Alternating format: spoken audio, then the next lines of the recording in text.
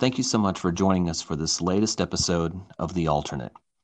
I'm your host, Nate Schaus, and tonight is my pleasure to introduce our guest, Kris Emerson. Kris is a preacher from the Lindale Church of Christ in Texas. And Kris, you and I we're fairly new to each other. I had the distinct pleasure of getting to hear you do our VBS. I believe it was last year, or no, actually, it was 2 years ago now that I think about it. Yeah, I think that's right. Yeah, I think it is. I don't remember for sure, but it sounds right. 2018, you think? Yeah, I think that's right. Yeah, Yeah. I think yeah. Man, I mean, you came in like a tornado, man, off across the plane. It was crazy. Loved it. I mean, just every lesson was just so wonderful. And I know I was talking to you earlier this week when we were prepping for this podcast that, I think you may be the preacher that I align with the most as far as how I think. Like the way that you preach and the way that you approach topics, it just seems to make such natural sense in my mind. Like I follow you exactly with where you're going. I love that. It's such a breath of fresh air. Well, I do think we jive, you and me. I know we hit it off really well when I had the chance to be there, and then we've texted a lot and communicated a lot, bantered a lot, and it was really cool last year. Got to fly back in for about a day and come and see you and your family. That was super cool. But I agree with that. I That feel like was whenever I bounce stuff off of you, it's going to be something that resonates with where I am on stuff.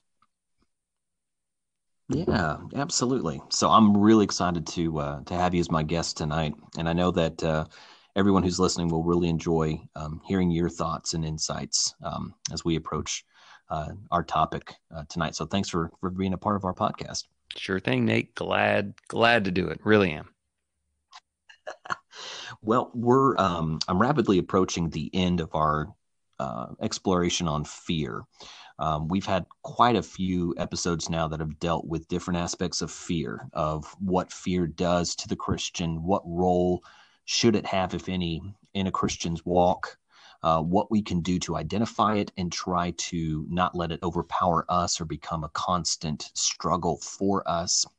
But the difficulty with that, of course, is it's not a one-trick pony. It's not just one way that it manifests itself. It through the authorship of Satan, finds ways of meandering into our lives and appearing in different ways. And we've talked about how sometimes fear will morph into anger, and talking about fear and death, our own mortality, and trying to come to terms with that. And Kris, when I had approached you about this topic, you had mentioned discussing the idea of perfect love casting out fear. And I think that is perfectly in line with what I wanted to talk tonight about. And that's the idea of fear of the unknown, uncertainty for the future. And I'm really trying not to beat a dead horse, but just with this onslaught of the COVID virus, I don't think that anyone with any kind of authority could have predicted that something like this was going to happen to such a magnitude, not only for our country, but for the world. And things like this that just basically shut everything down. I mean, there's no way of really being able to say, hey, this is going to happen, and this is going to happen in my lifetime, and it's going to happen really soon, and it's going to completely change my life for weeks, if not months on end. So, as a Christian, how do we deal with these types of uncertainties? And it doesn't necessarily have to be this grand of a scale, but things that, we just don't expect. What's a good approach to living with that? Yeah, certainly an important topic. A lot of people are thinking about it. I would say that the Christian needs to work from the end backwards to your present circumstance.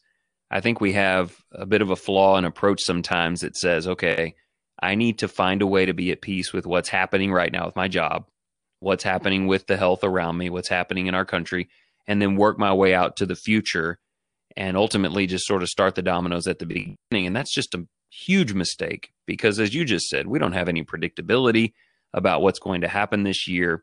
And certainly the people behind it are just people. But I would say you should start at as far away in the future as possible, eliminate fear there, then work yourself back. So in First John, which is where we'll be some tonight, because that's where it says that perfect love casts out fear, I would ask this question. Anybody listening right now, I would ask you this first question. Are you going to heaven? Give me a percentage. What percent sure are you that no matter what happens, how long this takes, in the end, what percentage positive are you you're going to heaven? If we've got Christians out there who are like, 50-50 or 75% or 90%, that's not good enough. Where there is less than 100% certainty of eternal life, the rest of those percentages fill with fear, trepidation, doubt, all these things that destroy us. 1 John 5, verse 13 says, I have written to you who believe in the name of the Son of God, so that you may know that you have eternal life. You know it. You don't think it or hope it. You know you're going to heaven. And so working your way, I mean, there's a lot we could talk about here, but once you know you're going to heaven because you're in a relationship with Jesus and you're doing what you should and he's covering you, then you can like work your way back a step and go, okay, what about when I die? That's before eternal life. Am I worried about that? Am I in fear of what the next moment will be after my death? And then you've got to become as close as possible to 100% okay with that. And then you work your way back. And before you know it, an hour later, you've worked your way back to, am I going to lose my job next week? And you don't have an ounce of fear in you. It's gone. But you eliminate it. I hope, Nate, I'm making sense. You eliminate it from the end back up to what is your beginning. I got you. And it's, I know for some people, I feel like the difficulty there, when it comes to putting the faith into practice is, as you alluded to tonight, and I'll try not to do that too much, but for those of you who haven't had an opportunity, Kris has been leading a Bible study. Is it Wednesday nights as well as Sundays, or is it just Wednesday nights that you guys are doing the exploration of the characters of faith? That's on Wednesday nights. Yeah, Reagan McClenny and I are doing a study on characters of faith. Gotcha. I don't want to put the cart before the horse. I'm definitely going to give you an opportunity to to tell us all about where we can find your stuff and listen to it, because it's all great. But you made a wonderful example of looking through a straw, and it's that pinprick of light that we see looking into a room, and God has lit the room. And I think sometimes that's how people look at their lives, is that percentage of my certainty that I'm going to be with God in heaven, that I have a spirit that is within me. I'm more spirit than I am flesh. Yeah. I'm inhabiting this suit that's not going to last forever. And that's okay, because that's the way I've been made, and that I've got glory waiting for me. But we shrink that down to that pinprick, that straw that we're looking through, and we're trying to use that to guide us through a cave. Yeah. And I think that's how some people see it is, well, that's well and good, but how's that going to get me through my present circumstance? Like you said, is it possible I'm going to lose my job, or am I going to get sick, or am I going to be disabled, or, whatever it might be that people aren't necessarily planning on that happening. Yeah. And then it happens. Well, yeah, but your whole point, I love the way you're approaching this about fear of the unknown and how you handle that. I mean, let's be really clear.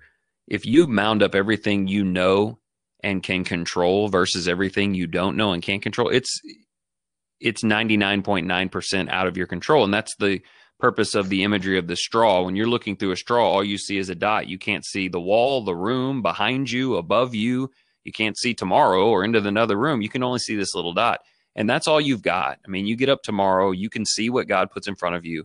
And if you are frightened of the things that you cannot see, I would imagine you would have to be petrified every day of your life. And there are people who have real conditions and issues with that. An example that strikes me is I've got these kids, these couple boys and couple girls, and the boys are real scaredy cats, man. They're scared of everything. And if you had one of them outside, well, let's say it's dark, and I said, Luke, go take the trash can out to the street, I just don't know if he could do it. Like, he's so scared of who knows what. He doesn't even know. Tell me what you're scared of. I don't know. The dark. Well, what's in the dark? I don't know. He's terrified of what he doesn't know. And he's the 16-year-old, by the way. The 8-year-old will be right there.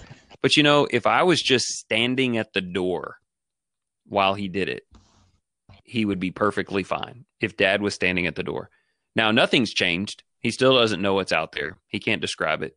But he knows that I'm standing there watching him, and that if some weird three-headed creature from mythological, history came jumping, I'd probably go attack it. And that's the way we kind of have to live this thing. That's the faith aspect of this. I don't know what will happen with your work.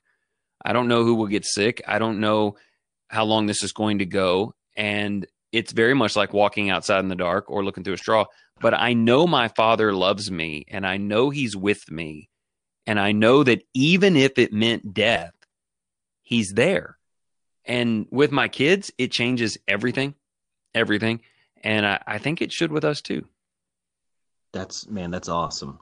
And that's a perfect segue to, I think, what I wanted to try to explore again, with this, as we're drilling deeper into this topic. Because I really do think that there are, I don't want to say a majority, but I want to say there's a decent number of people that occupy pews across churches, on Sundays, that feel that way, that live their life in a certain amount of fear of, who is it that I'm following? Who is my master? And, we see that exemplified in Philip in John 14, when Philip is like, well, just show us the Father and that'll be enough for us. And Jesus is like, have you been with me so long and you haven't recognized him? I mean, if you've seen me, you've seen the Father. And I think that's the idea, is that rather than like you with your son, if you stood in the doorway, the lit doorway, and you're like, I'm here, he would be willing to go outside and to face whatever, because he knew that you had his back, that you would protect him. And I feel like for some people, for some Christians, we feel like we don't know who's got our back. We don't know who our Father is. And so when he's telling us to go outside and to take the trash can to the street, who's there? Am I more afraid of the one who's giving the command than I am anything that might be lurking in the shadow? Yeah, exactly. And there are limits to that. And I think we'll get to talk about that some tonight. But there were certain things that I could ask them to do that they would still be too scared to do because they don't think I would be able to protect them. We were playing golf today, my boys and I, and there's this little area where you can jump off this thing into a lake or something. And in the summertime, I've been asking them if they would do it with me, and they said no. And I said, hey, I'll be right there. Like, I'll be in the water if you want me to. I'll be up top. I just want you to do it. And their response is always, Dad, there's snakes. There's snakes in the water. They bite underneath the water. I saw that on the internet. You can't help me. You can't stop them. And so there are limitations to how much a father can soothe the fears of a child if the child doesn't think that the father's strong enough. And Nate, and this is what I want to talk about, if you have fear that's paralyzing you, you want to say that it's because of your weakness, but what it really is a lack of trust in the power of God and this sense that there are things beyond his ability to manage and control. It's like my son looking at me saying, Dad, you're great and all, but you can't catch and wrestle snakes. Well, if you're terrified about your job or your health or your money or what's going on, and you're just petrified about it and you can't pull yourself together, you think it's your weakness in you and it has nothing to do with God. It actually has everything to do with God, because what it's saying is, I don't think you can handle this, God. I don't think that you're going to be there to catch me. And of course, the point of working your way from the out in is, whether he catches you in this life or not, or whether you leave this life, he's got you. He's got you forever. And it really boils down to things that, Nate, in the church we skip over a lot, and that's belief and confession, like true belief, real confession of Jesus. It changes you. And I just think that maybe we need to evaluate our relationship with God instead of blaming it on, some virus. There's no virus big enough that God can't do what he wants to do. That's exactly right. And I don't know if it's us, trying to give God the benefit of the doubt, but we really think that he talks a big game, but he can't come through. And, so when he says that he's going to get something done, he's got people that he can farm that out to, so that basketball goal that's going to get built overnight, he's got people that can do that, and they'll work and slave on it all through the night. And then he'll be there in the morning to take the credit, kind of thing. And that's not how it is. That God doesn't farm things out to people. When he says he's going to do something, he's going to do it, and he's going to be there. And I mean, how much more, what does he have to do to prove himself to us, Right. Yeah. right? In the text in 1 John 4, where it says perfect love casts out fear, it says just before that there's no fear in love. But as I was saying, it opens in verse 15 with this: whoever confesses that Jesus is the Son of God, God abides in him and he in God, we have come to know and have believed the love which God has for us. That's where it begins. Do you believe the love that God has for you, and is Jesus God or not? And I know the answer. I was raised in the church. The answer is, yeah, Jesus is God, and I confessed his name when I was baptized. That's not what this is talking about at all. This is talking about a daily, constant, courageous living of ongoing proclamation that my King rules and God loves me, Romans 8, beyond anything, any adversary, or any death or sorrow could ever separate. He loves me more than those things. And I think that we just need to get back to that. But, that's not the way Christians think sometimes, Nate. Sometimes they're like, yeah, I know you're probably about to say I need to get into Bible study and prayer and get around more Christians. And, once I get a few things worked out and I kind of pull myself together, I'm going to do that. That's reverse of what you should be doing. You need to connect to God in a different way, because the way you're connecting to God's not working if you're worried. Jesus said in Matthew 6, he said, don't do that. My people don't worry. They trust me. And I just think that it may sound overly simplistic, but that's where you're going to figure this thing out, is more understanding of God's power, less dependency on your own. So if we dial that back, if we do try to take that a little bit more simply, does that mean that maybe, oh man, and I don't want to shortchange it, but I mean, maybe doing some expectation, some prayer with God, and doing a smaller trust test with him, not necessarily trusting God with a complete life changeover while I sleep tonight. And then 6 or 8 hours later, whenever I wake up tomorrow morning, Lord willing, I'm a changed man and everything's going to be different. That I take these incremental steps, and I'm purposeful in the goals that I'm setting. And I watch and I see where the promises that God has made, if I do certain things, that the result, you can trust the result. Just like if you start planting and watering and weeding, that you can trust that plant is going to grow and it's going to bear fruit. That kind of trust, you start to see that happening in your life. And then that can grant you more thick skin to trust God with. That's right. More. That's good. And it doesn't start with a lot of hard work. It starts with, well, simply put, you need to have God with you wherever you go. You should never be anywhere that you do not recognize the presence of God. I don't want to get all weird and mystical with you, but sometimes I see Jesus just sitting in the truck next to me. Yeah, he's got long hair. It's brown. Live with it. I see God sitting on his throne when I'm at worship. I see God walking next to me when I'm outside by myself. I have to create a connect. Remember our story. When you're with dad and dad's got it under control, in the case of my kids, the fear goes away because he will take care of me in the way that he sees fit. But if you're not seeing God, if your father's not with you, if he's not near you, if you don't recognize that, and I get that a lot, Nate, I get a lot of, I know I'm a Christian, but I don't know, I just feel so distant from God. Well, you have no chance. Let's just be clear. If you're distanced from God, you have no chance, because now it's you and your straw and your big fat muscles. You got nothing. You've got to get him. So how do you do that? Well, we do that in the simple ways, man. We do it through real prayer. I journal. I journal. I write prayers every day about God and his presence. And then I write affirmations after the prayers. Affirmations are, who am I and what can I do? I don't start with that. I start with, I'm grateful for who God is and what he has done. I've asked him big and beautiful questions that go beyond any limitations of my own. Now I'll tell you what I'm going to do.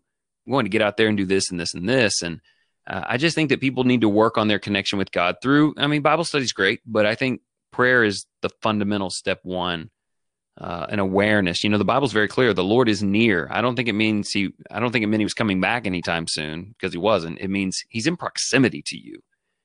And I need that. To the extent that I forget that, fear fills the void. Just like to the extent that you don't think you're going to heaven, fear fills the percentage points that are left. It's the same principle. So he's not looking at us from a distance. No, he's well, I guess, yeah, he can do that too if he wants. But I think that's the language. I know this would get us off track, but all the language about the Holy Spirit abiding in you and all that. And there's a lot of preacher debate over that stuff, kind of foolish debate. But all I know is that God in all three persons is right here with me, and that brings a lot of peace. Yeah. Well, and as you've said in many sermons and in many classes, it doesn't make sense, the amount of time that God has invested, the amount of energy, the amount of the men and women that he's put into motion, to put into people's lives, to remind us and to show us and to teach us and to mold us. It wouldn't make sense for him to be a hands-off kind of father. Exactly. Yeah. Yeah. Well, and again, getting back to another point that you all made tonight, which I thought was great, at the beginning of Daniel, when Daniel basically set his heart and his mind that he was not going to defile himself. I think one of the ways that worked out, I mean, granted, he approached it with the right attitude and the right emotion to do it humbly. But I think another aspect of that is that's what God wanted. And if we're doing what God wants us to do, then he will overcome any hurdle that we have in our path, any shadow that's in our path. It may not be the way that I would do it. Logically, I know how I would move a rock, if it's in my way. But God, he made that rock, so he can undo that rock however he wants to. And so if we're doing what God wants us to do, even if, like in the case of Daniel, even if I find myself in a foreign land being fed food that I'm not supposed to eat, and for all I can tell, this is it. This is my sustenance. And I'm either going to eat this or I'm going to starve. But what did God tell them? There's certain foods you can eat. There's certain foods you shouldn't eat. And when you eat what I tell you to eat and you abstain from the things I tell you not to, then I will bless you and I will be with you. Well, so, I mean, was that only for Daniel? I mean, is that not applicable for us today? And Daniel, as we mentioned in the class, is an example in the list of people you see in Hebrews 11 who demonstrated their fearlessness and their faith once things got difficult. They had to go through something. Of course, Daniel is so extreme, being taken to Babylon, but I kind of wonder sometimes, Nate, what Christians' attitudes are about what's happening right now. If you are someone who's been, compromised in health or your situation or whatever, did we expect to be considered fearless if we had nothing to fear? It's the concept that when Daniel was put into a situation that would have terrified most people, locked them up, where they wouldn't speak or move or be able to do anything, he found the courage and he very kindly, asserted himself. And I mean, this is our moment, man. This is it. You're looking for that moment in your lifetime where the world is scared and you're not, where the world wonders what's going to happen and you're not going to let it burden you, where the world wonders, where's this all going? And you know exactly where it's all going. Eventually, it always goes to the same place. It goes to death and judgment and eternity. Man, wouldn't it be great to have a moment where the whole world was all in the same thing together and there were some people who stood with courage? I mean, we're there. And I just don't want to waste this. I really hope that episodes like this help people to see that these are great opportunities for you. And one day you're really going to wish that you trusted God more because there were a lot of people watching. So work on this now. Please don't be listening going, yeah, when I get everything lined back out again, I'm definitely going to consider some of the stuff I heard today. I mean, it's now. We need to be doing it in this situation.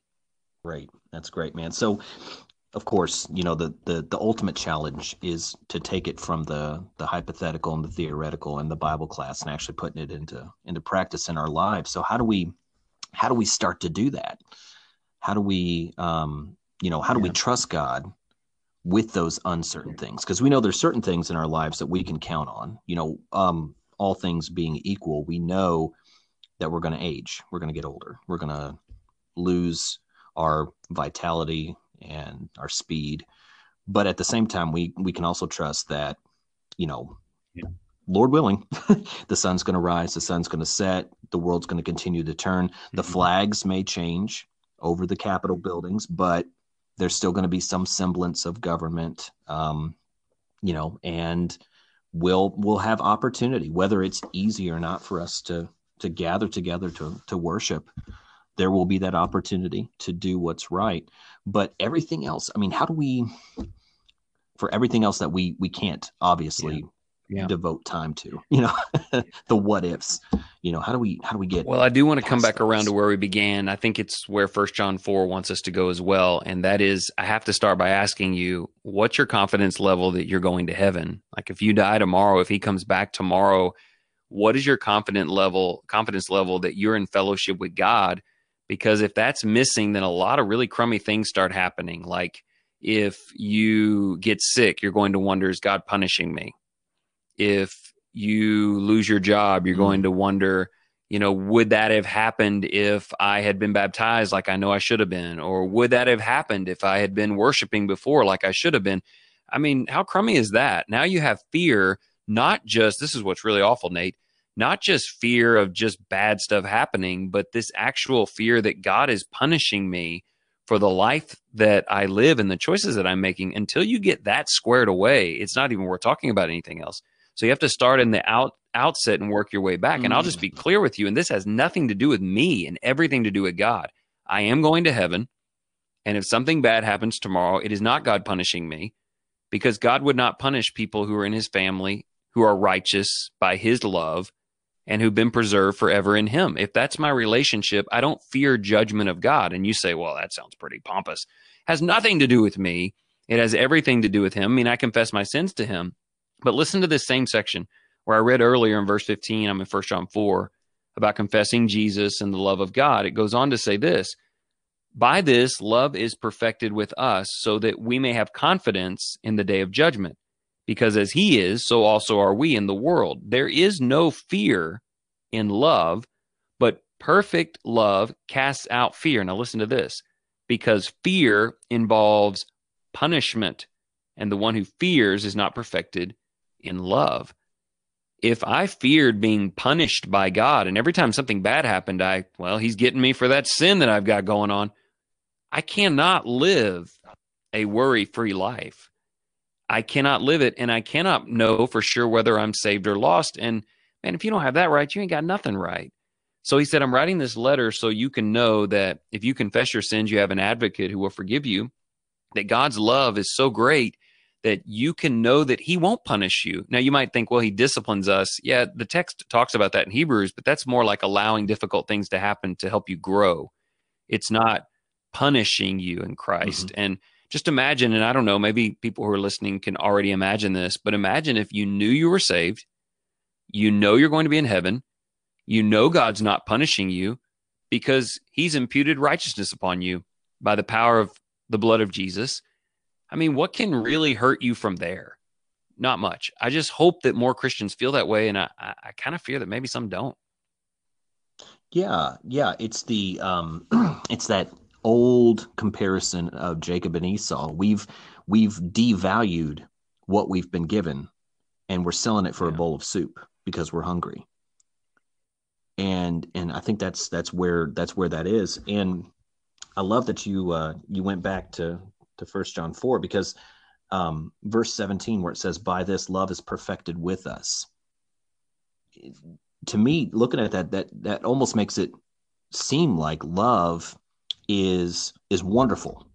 It's an almost complete package, but it's incomplete without us as the catalyst to kind of create that.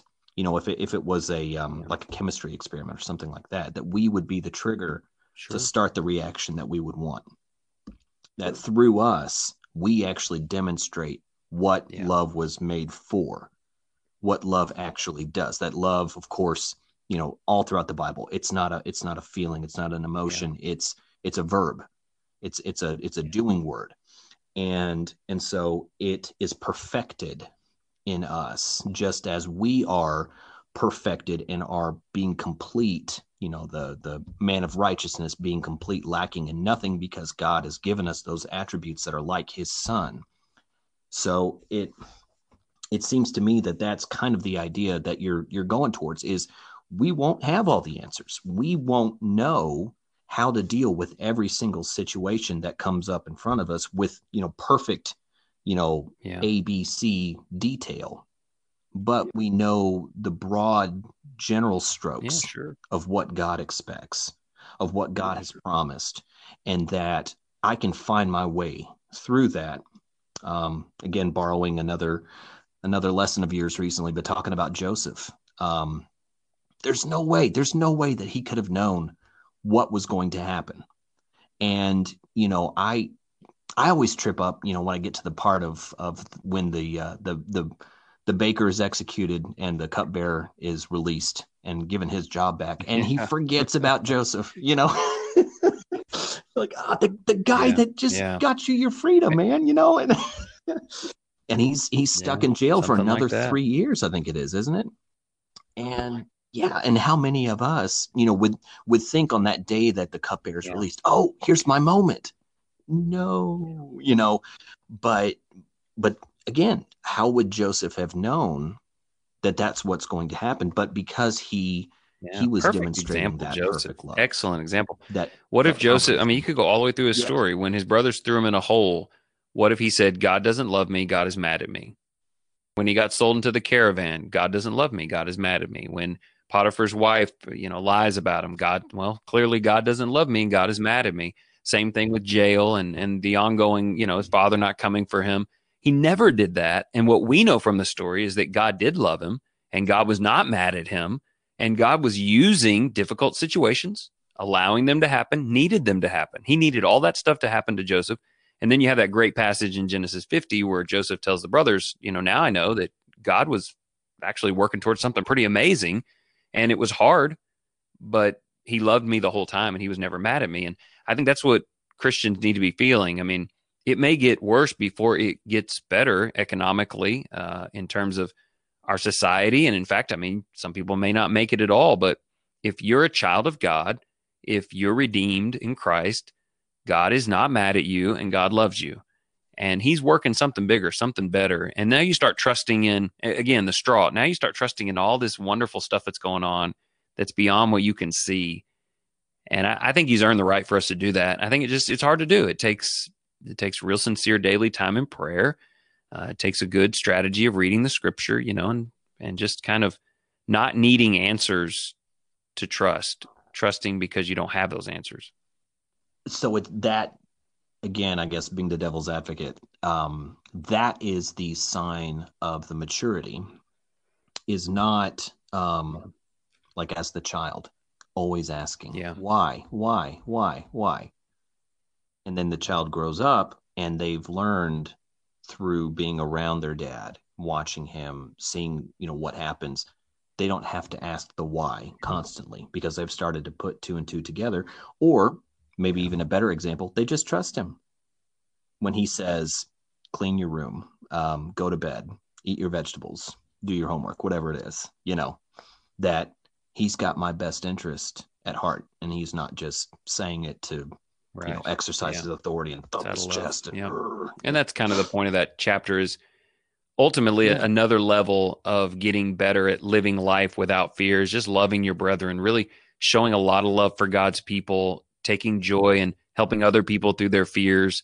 But that's the second step. The first step is, do I know how much God loves me? Do I understand the way God's love has been shown to me? Am I enjoying the love of God? Is it perfected? His love perfected by his willingness to love me?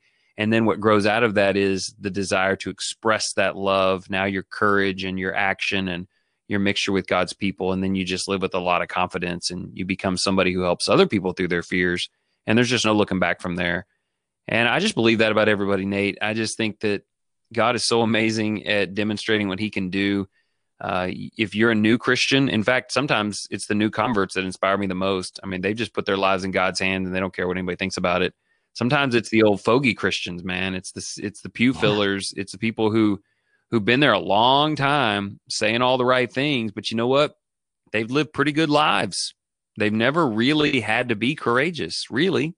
They've never really had to handle fear, and then things happen and oh man, it all falls apart. And it's almost like I just want to go grab the newest Christian we can find and say, would you sit down with this person for a minute and tell them how you feel?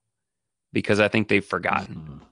And I don't know, I feel like we spend more than half of our time trying to get the people who used to know Ephesians, right? The book of Revelation, the church in Ephesus, to really find that first love again. You lost your first love. You need to go back and find it. Yeah, I mean that was the whole reason of why Moses had to turn around with the congregation and head back into the wilderness. Was, I mean, these were the ones who came out of Egypt, and they saw the parting of the Red Sea and Pharaoh's army being swallowed up by the ocean, and they ate the manna and the quail, and they drank the water, and they still didn't get it. They still were like, it's such a they're giants. We can't get in there. They're too strong. And yeah, I mean, it's to me, that's the danger is, the wonderful promise once you come up out of the water, that at whatever age you're at, whatever stage of life you're at, that God says, from now on, you're mine, and you can have this rich and wonderful, fulfilling life. And the more you spend pouring into my word, and the more time you spend praying, the more I'm going to reveal to you. But then that's a double-edged sword, because then, it's like, well, I do that, but then, like you said, I grow comfortable because I'm confident in my relationship with God. And then I start to think, well, he should be proud that I'm on his team, Yeah, the works. As if we're doing God. I have to say that I'll be careful, I guess. But I understand the value of works, the need for works. Even First John says, you need to walk in the light and confess your sins and do what's right. Don't practice sin. I get it. I mean, that's all crucial. It really is. But we oversell the work side of this thing. I know that we do. Christians do, preachers do, churches do. And so we start to believe that to the extent that I'm really great at doing all these great works, then yeah, God's going to be like, yeah, I want you on my team. You're a good shooter. I'll pick you. And what we come to learn, of course, is, I mean, I can't even see the whole room, much less can I master it. My works they're not that great. I mean, that I try, but if it was a plus minus on good deeds, bad deeds, I'm probably going to stay in the hole. And we just start to lean on our own understanding and our own works. And look, I know works are important, but they're nothing without the grace of God all over my life. And I know right now, Nate, I don't know all your friends, dude, but I know we got friends going, who's this nut, man? He's gonna overcorrect this thing. And now you got people just thinking that God's grace is going to cover everything. Next thing you know, people are going to be sinning. And all I'm saying is sometimes you need somebody to pull the pendulum back from the extreme you've got it on. And if I'm going to choose a side, I'm going to choose God's grace and its power to protect me over the accumulated brilliance of all my good works that I've put on display. And it's a fool's game to tie your fearlessness, courage, and confidence of heaven to how good a person you are. You will be depressed. You will be discouraged. You will be done. It is Christ's willingness I love this word, Nate, to be the propitiation for our sins when we approach him. That's my favorite word. To appease that's it. That's a $10 word right there. To slake. I mentioned this in the lesson the other day. To slake the thirst of God's wrath for you, and Jesus just takes it. He takes it away. I mean there's no fear in that. If I've got a fellowship going now, am I in fellowship with Jesus? Well, we got to ask him questions. You've been baptized into Christ. You need to be. Are you confessing your sins? You must. But if I'm in fellowship with Jesus and I've got him doing that for me, what exactly am I scared of? I think that's where we got to get. We got to get back to Jesus and the grace that comes through him. And that active participation, that Hebrews does say, where he's going and he's being that advocate, and it's like the current verb text. It's active. It's not he did that in the past, but he's constantly, coming and speaking on our behalf, appealing to the Father. And it's perfectly in tandem with the Holy Spirit, like in your sermon on prayer, about being in the throne room of God, which again, is just amazing, about that visualization. Because how often do we get into that rote, I just repeat the same words I've always said, because that's when you say prayer, that's what I'm going to do, but right there, the Holy Spirit helping us to pray, because sometimes we don't know what to say. And I'm just, my heart is aching, and I'm trying to pour this out to God, and trusting that, hey, the Holy Spirit is there helping. Jesus is saying, we need to listen to this, because he or she is one of ours. And so the Father does, and helps and lifts and encourages and puts people in our lives. And, it's, I don't know, it's that idea of God and Jesus and the Spirit being static players in our lives, that, I can pinpoint at one point in my life, they did something, Right. Yeah. but then they're just like statues, and they were there, and then, but my life has continued on. And so if I want to see them, I have to keep constantly turning around and looking back. And it's like, no, they're like you said, they're right there they're prayer is walking just a alongside tremendous example to bring up here, in the way that we pray, to illustrate what I'm talking about, what we're talking about with grace and works. I think there are people who want to pray like we're talking about. They want to feel that, but they don't know what to say. They don't feel like they're wise enough. They can't orchestrate the right words. Why are you trying to work your way into a great prayer? I think that if someone just got down on the floor and put their palms up and out and just sobbed and never said a word, but just opened yourself up to God, and when you were done, you recognized his nearness. You really recognized it. And you had laid yourself bare. You may not have even said the words, I confess my sins. Please forgive me of my sins, as we say every night before we go to bed. But every ounce of your being professed that before the throne, and you feel ready.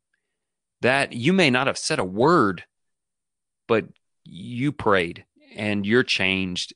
And the power of God, the Holy Spirit's Romans 8, the Holy Spirit's power to articulate that is so much more powerful than beautifully worded prayers that don't carry the emotion of nearness with God. I'm not saying don't try that or do that. I'm just saying that don't lean on your wisdom to get this thing done. Right. Just open yourself up to him. So who holds tomorrow, Kris? I don't know. There is no such thing, I guess. It's tomorrow, but oh man. Yeah. I don't know. I know he holds me though, man. That's all I know. I know that he holds me. Yeah. And I believe that wherever I am, it's where he wants me to be. And I try to use that. I try to use it as a central thought of every day. That tail end of 1 Peter 4, when Peter's kind of letting the Christians know that, judgment's going to begin with the household of God.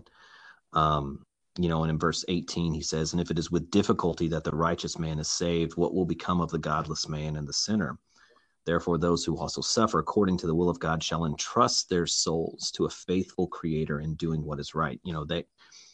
If it is with difficulty that the righteous is saved. And I mean, I can't think of, and again, sometimes these examples just hit us right on the nose. But I mean, like you said, such a perfect time for just being evangelistic in whatever way we can with anybody, because the world has stopped. It's not just, our state or our nation even, but the whole world has stopped and is waiting and kind of looking around to see who's going to take the lead, who's going to set that next cue.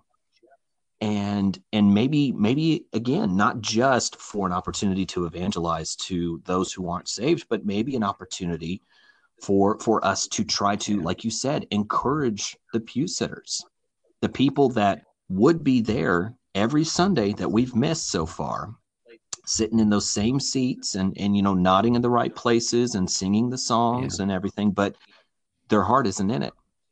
And maybe this is an opportunity for us to shake that dust off of their heart and to say, hey, this difficulty that we're going through, could this not be an opportunity for growth? Could this not be an opportunity to really reevaluate where I am with God? Is he right next to me? Or did I Yeah. think that he was? Or have I made myself my own God? And the real God has been trying to get my attention for however many years or Yeah. decades. I And think now that I can we actually don't want renew to that just with him. survive this. We want to be transformed through it. That's the way it's been for biblical characters throughout Old Testament and New, how they came out of a difficult situation. It was everything. And I also think that some of the questions you're asking right now about how this is going to work out and what it's saying, we already know that. Each person knows that. If you are struggling with this, and I mean, you're just having trouble functioning, then we know that your relationship with God is not what it's supposed to be. We know that. The current distress has revealed the truth. So let's work on that. Let's work on that. What we're saying from the very beginning is if you're just barely getting along here, please don't have the attitude that says, once we get through this and it's back to normal, then, I'm going to find God the right way. No, you need to do it now. And you already know if you need to do it. And the call to action is Dr. Phil. I like Dr. Phil. Dr. Phil's favorite question is, so how's that working out for you? If, Hmm. if this is not working out for you at all, then Yeah. it's blinking lights around you saying you need to work on your relationship with God. If you're consuming cavernous amounts of Fox News, and if you check your 401k 9 times a day, or that dumb website to tell you when you're going to get your check in the mail, and you're just consumed by all that, or if you're hoarding toilet paper, you know who you are. Like you're already telling the story. We know if all that's going on, but the prayer isn't, and the study with the family isn't, this, I'm not getting on to you. I'm saying we know where we are. It's been revealed. I had a friend, a member here, message me a few days ago. He's got a wonderful family, and he said, I'm struggling with all this. I have not been drawn close to God. I know that I'm not being the right kind of husband and father because I'm falling apart. And he said, what should I do? And so we talked a little bit, and I gave him some study stuff. And he messaged me a week later. He said, we've done some color Bible marking. We've sat down and talked about baptism as a family. I feel 1,000% better. Well, of course you feel better, man. Of course you do. You got God back in the middle of this thing, and you started rallying your family around the presence of God. And I'm so proud of that guy. I love that guy so much. But he wouldn't have known how much he needed to get back to God if this hadn't happened. And in that way, this has been good. It's been good for him. Oh, that's great. That's great. Absolutely. Um, so just, wrapping up, because I know we've been talking about so much, and I definitely want to give you the floor to kind of conclude, however, whatever point you'd like to make, but I guess to kind of steal from your, the title of your podcast. So how do we excel, Kris, Hmm. in Well, times of uncertainty? it is a big question. Everybody's situation is a little bit different. There are always the common pieces that we've been talking about. You need to God every day that you want God to help you. If you want God to help you tomorrow, then take some time and communicate with God. Tell him what you need help in, and then give him a chance to talk to you. Get the word open. If it's 2 verses, if it's 5 minutes, just decide that every day, as common as eating a meal, I need God to help me. And I just think that's the right answer for everyone. I also think that I'm working on this a little bit for an upcoming podcast myself about family, and really trying to treasure the relationships that are close to you. God's people are here for a reason. The church is here for a purpose. It is a group of people who share these same values. A lot of the values we've talked about in this episode, the world will not share with you. They'll be like, what do you mean start at the end and work back to the beginning? It's eternal life. I'm trying to figure out how to pay my bills next month. They're not going to get it. But Christians get it. We get it. We have to function from a position of courage, and that means we have to start with spiritual conversations, eternal life, and etc. And belief in Jesus.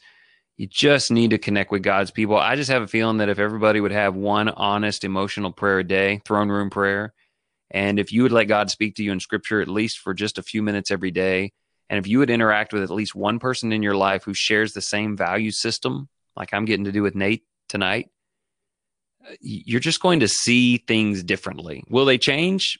You'll change, and you'll be surprised how things look differently when you change. That's great, man. I love it, man. I could just, Man, I love you, dude. I could just sit and I just listen love to you chatting with you, man. I love your forever, man. energy and what you're doing, and just thank you for letting me share a little time with you.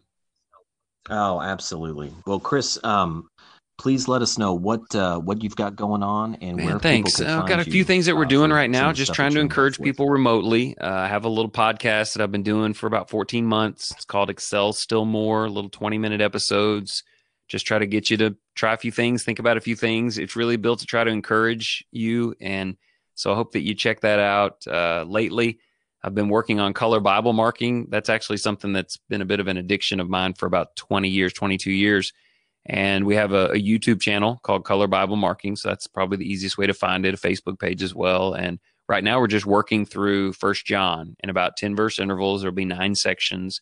But if you're interested in learning about that, then you can check that out. It's something that we're doing. And, just trying to help people local, but put something out there that can give you, if you want 20 minutes a day to just think about things that may help you, then we're trying to give a couple of different avenues where you can do that. That's great. That's great. And then got some Yeah, if sermons you're having and trouble going to class material sleep, over at the need a little Lindale something to get website. you Is that there. right? There's some sermons. Yeah, Lindale Church of Christ. That's the church where I preach in Lindale, Texas, East Texas, and the Lindale Church of Christ has a Facebook page. It also has a podcast page and a web page. And it's just sermons there, and we're still live streaming on Sunday morning at 10:50 a.m. Central, and so you can catch live streams through the web page. And then, like you said, on Wednesday nights, a friend of mine, Reagan McClinney, and I were sitting there tandem style on a stage and talking about Bible characters, and just we're waiting on things to change. Nate, we're waiting on things to change. We want to see things get back to normal, but we don't need them to get back to normal. You know what I mean? Like, we want them to, but Right. we're just trying to use what we Yeah. got. God's doing something, so we're just trying to ourselves to do some work where we can.